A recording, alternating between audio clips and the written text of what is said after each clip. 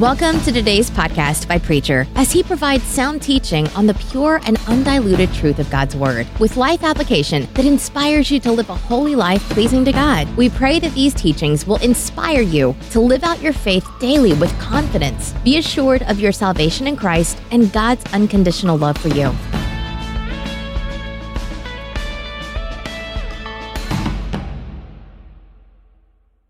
Nineteenth chapter, and beginning with the 28th verse. Jesus is hanging on a cross, and Jesus knew that by now everything had been accomplished. In order to make the scripture come true, he said, "I am thirsty." A bowl was there full of cheap wine. They soaked a sponge in the wine, put it on a branch of hyssop, and lifted it to his lips. Jesus took the wine and said, "It is finished." Then he bowed his head and died. Lord, help us to understand what John is trying to tell us about life. It is finished. I recall being with a lady in the hospital that was dying, and she knew that she was dying, though she had not really been ill that long, but she knew she was, and she was a very gentle person, a very quiet person. And being with her in the closing hours of her life, in fact, the last hour of her life, and it impressed me very much to know that she was completely conscious up until just a few minutes before she died, and that she died the way that she lived, in a very peaceful, quiet way. Jesus Christ knew that he was dying. He was traveling under no illusion, no false hopes about the situation at all. The sun had had its way, and pain had snapped his strength, and all the mental and physical cruelty that had been heaped upon him. And now at last it comes to the place where his soul can no more live within this physical body of his at that moment. And the hour was at hand. Still being in charge of his mental faculties, he is saying, as John understood it, to fulfill the Scriptures, that it is finished. Now, what in the world did Jesus have in mind when he said it is finished? What did John understand him to be really saying in just those few words, that it is finished? What did he mean by that? Now, dear ones, I'm not quite sure. I know some things that he was saying, but to try to understand completely and totally what he was saying when he said, "It is finished," the way that he said it, now I think most of us are going to have to wait till we get to heaven and to see what he was really talking about. But there are some things that we do know that he meant, and some things we know that he did not mean. And the first thing I would like to call to your attention as we think together this morning is what he did not mean when he said, "It is finished." It is not the cry of one that has been defeated or is in the process of being defeated. Now, if time has told us anything, it surely has told us that it did not mean that. Though there were those standing there at the foot of the cross that day thought that it did mean that. I am quite sure that his mother and those that loved him, John, the one that wrote this scripture, as he's standing there over the cross and saw what was taking place and what was happening, I am quite sure that he thought that this was the final situation, like it would have been in any other situation where a person was dying. It's over. It's finished. It's done. And now that's it. And also, I can think of the others that were standing there, certainly if some of the disciples were, and they thought about what was happening. We know that they thought for sure that Jesus Christ had been defeated. They could not understand how the cross could fit in to the kingdom of God. And we know that they thought it was over. The little venture that they had been on had failed. And the dreaming situation was over and done. And now they had to get back to the realities of life. And I can imagine as they went back to their boats and to fishing, that there were those who made fun of them. And they felt the embarrassment and the shame of it, thinking that something was going to be ushered in greatly, that they were going to be part of it in a special way, and then come to this type of an end, and such a disgraceful way for their leader to be crucified along with the other lawbreakers of the day. They thought so, but that wasn't what Jesus was saying. No, I think that Jesus was saying this if he were saying anything, and I'd like to mention just 2 or 3 to you this morning. And the first thing that I would say, that it is a cry of victory over suffering for the Lord Jesus Christ. A victory over suffering. Now, suffering has the possibility of doing 1 or 2 things for you. It either bring you closer to the Lord Jesus Christ or take you further away from Him. I'll guarantee you will not leave you standing in the very same place. Or we can say suffering has a possibility of making you more mellow, more understanding, more considerate. Or it has the possibility of making you bitter. And in all probability, you, if you've lived any length of time at all, have met those people where this has happened to them, that they have moved from one to the other. And the suffering servant here has done it. He has made suffering work for the kingdom of God. Suffering was the companion of the Lord Jesus Christ all of His life. And we think about the mental and the spiritual and the physical cruelty that was heaped upon Him by those that He lived with and lived for. And yet, as we look at this person, we see that he was not changed, diverted for 1 degree from what he was set to accomplish. Now, to me, this is a very meaningful thing. As I look at the life of the Lord Jesus Christ and get some concept of how then that I am to react and act in relation to pain and to suffering and to these things that happen to us as we go about this business of living. And I can tell you right now, the more positive you are and more certain you are of the way that you ought to live, the more harassment that you're going to receive from this world. Isn't it tragic that those who are trying to do that which is right and are doing that which is right, and yet there are those who will take what they are doing and twist it around and turn it into something that is ugly. One of the men that used to be in this church, and he left a few weeks after I got here because he was transferred down to the lower end of our state, and made a statement to me that it was so true.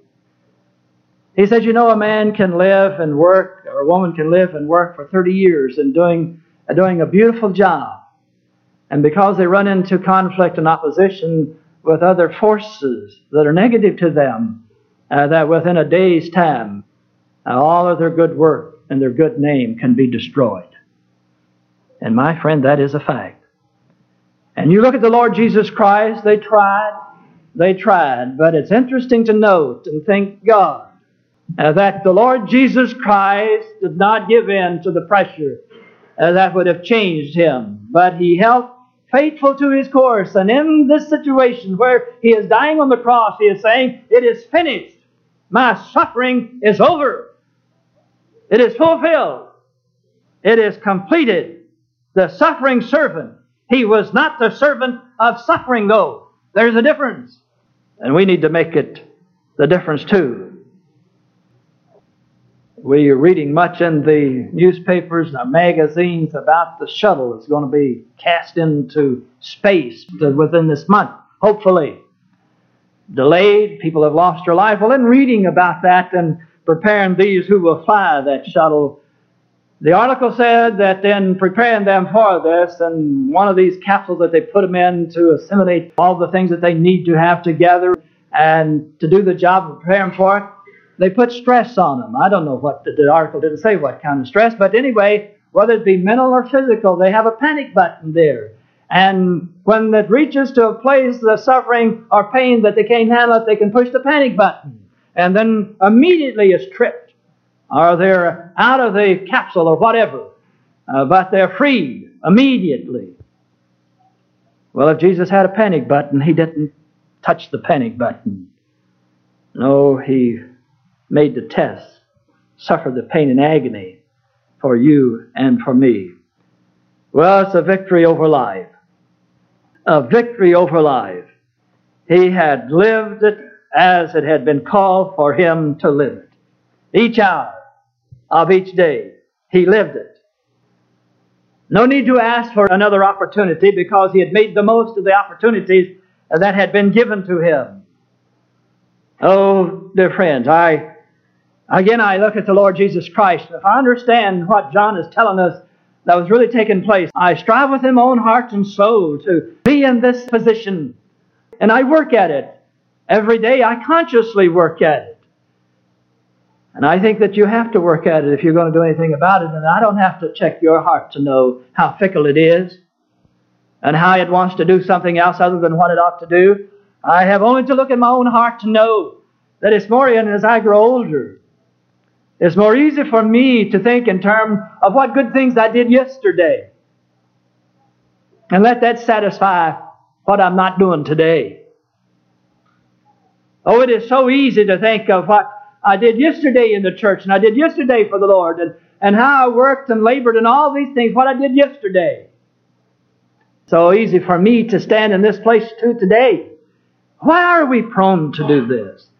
And look what might be tomorrow. Well, I want each one of you to know at this very moment, I'm going to be a better preacher tomorrow. It's really so within my heart I'm going to be. I want to be.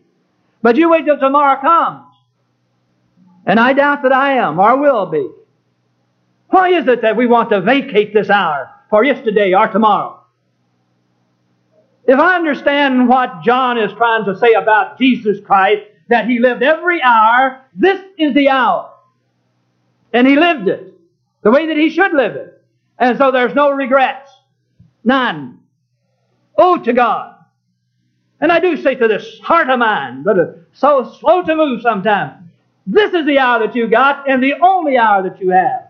Now make the most of it. Oh, if I could do that. Comes into my time, you could sing the doxology, you see. And it'd be a meaningful experience. Because I lived according to the best dictates of my heart every hour of every day. But how many of you putting off something wonderful to do till tomorrow? Well, I know your heart because I know my own. A victory over life. How final these words are. I'm dying or dead. Again, I remember standing at the bedside with a little wife and a nurse. And this little lady's husband was dying. And he was dying so slowly that you couldn't tell whether he was alive or dead. And the only way that we could tell or knew that he was gone was for the little nurse that with her instrument was listening carefully to his heart. And after she listened 4 or 5 minutes, seemed like that or longer to me, she brought herself in an upright position and said, "He's gone. He's dead." And it's so final. No more opportunities. It's finished. It cannot be changed. Nothing added or nothing taken from. But you see, today you don't need another opportunity because you have the privilege of walking the highway of God today. And hopefully we will live it in such a way that we too will come to that place and rejoice within the fact that we have lived a very full and a very fruitful life. The last thing I would call to your attention, I know the Lord Jesus Christ was saying that the great debt has been paid. The great debt for man's soul has been paid. The way of salvation has been made open to you and to me. A debt has been paid that there's no way that you could pay it. You do not have the wherewith to pay it. And you could not secure the payment to make it. Jesus Christ did something for you on the cross through His suffering there upon that cross that is so fantastic that it is given to you as a gift of God. By grace are ye saved through faith. And it's not any work that you can do. Oh, now, don't misunderstand me. We ought to work after we're saved. But you see, salvation is a gift of God, and here's where it took place. And Jesus is saying, when it is finished, I know He was saying the plan of salvation is finished. It's done. It's perfected. And now it is open for you and for me to be able to enter into the kingdom of God. The soul of man has been ransomed. And you have something given to you that is absolutely fantastic. And you don't have to wait till tomorrow to receive it.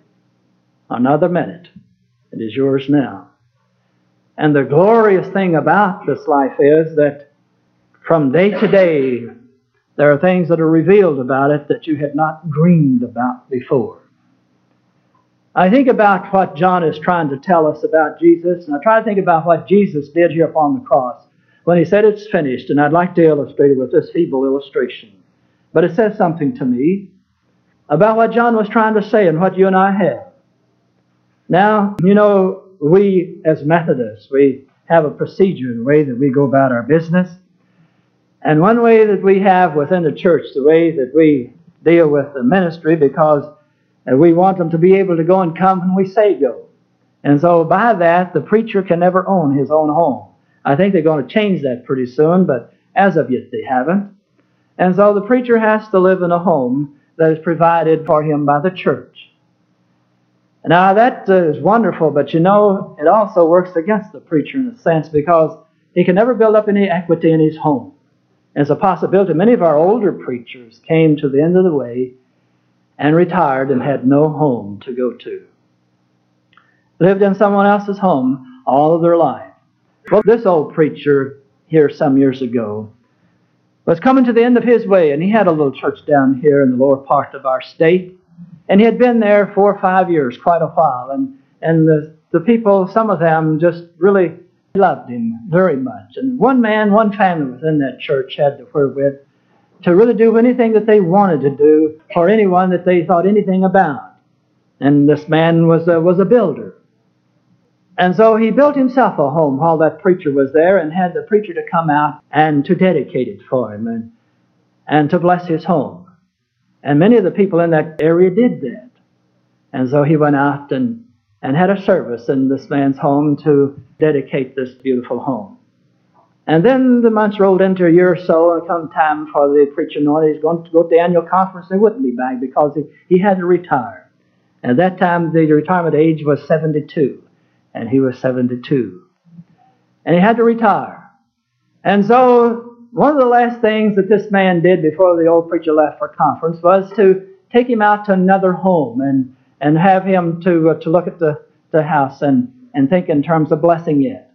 And so he took the old preacher out and showed him his home. And he said, the preacher said, this is just a beautiful home. And he said, what do you think about the people that would live here? You think they'd like it? He said, to anyone.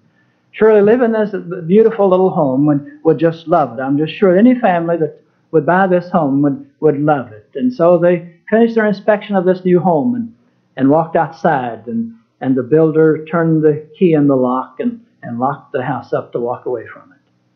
And then he turned to the old preacher and took him by the hand and dropped the keys in his hand and said, I hope you're right, because this is your home. I will take care of the paperwork come tomorrow. The home was given to him. Now you have to understand that this is John talking. It's John here, and it's John in the 14th chapter talking to us when he says, listen to this. He said, let not your heart be troubled. You believe in God, believe also in me.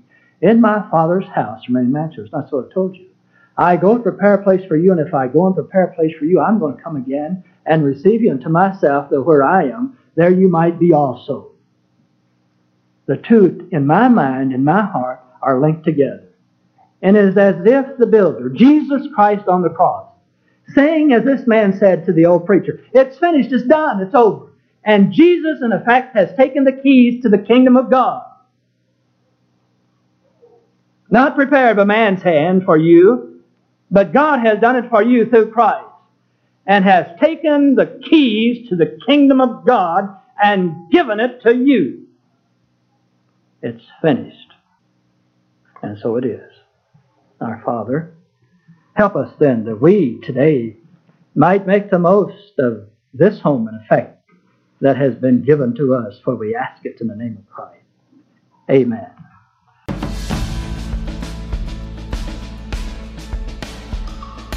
Thanks for listening. Hope you were blessed. We pray the Holy Spirit will make you a doer of His words, finishing the work He started and making you more like Christ for the transformation of this world and preparation for heaven.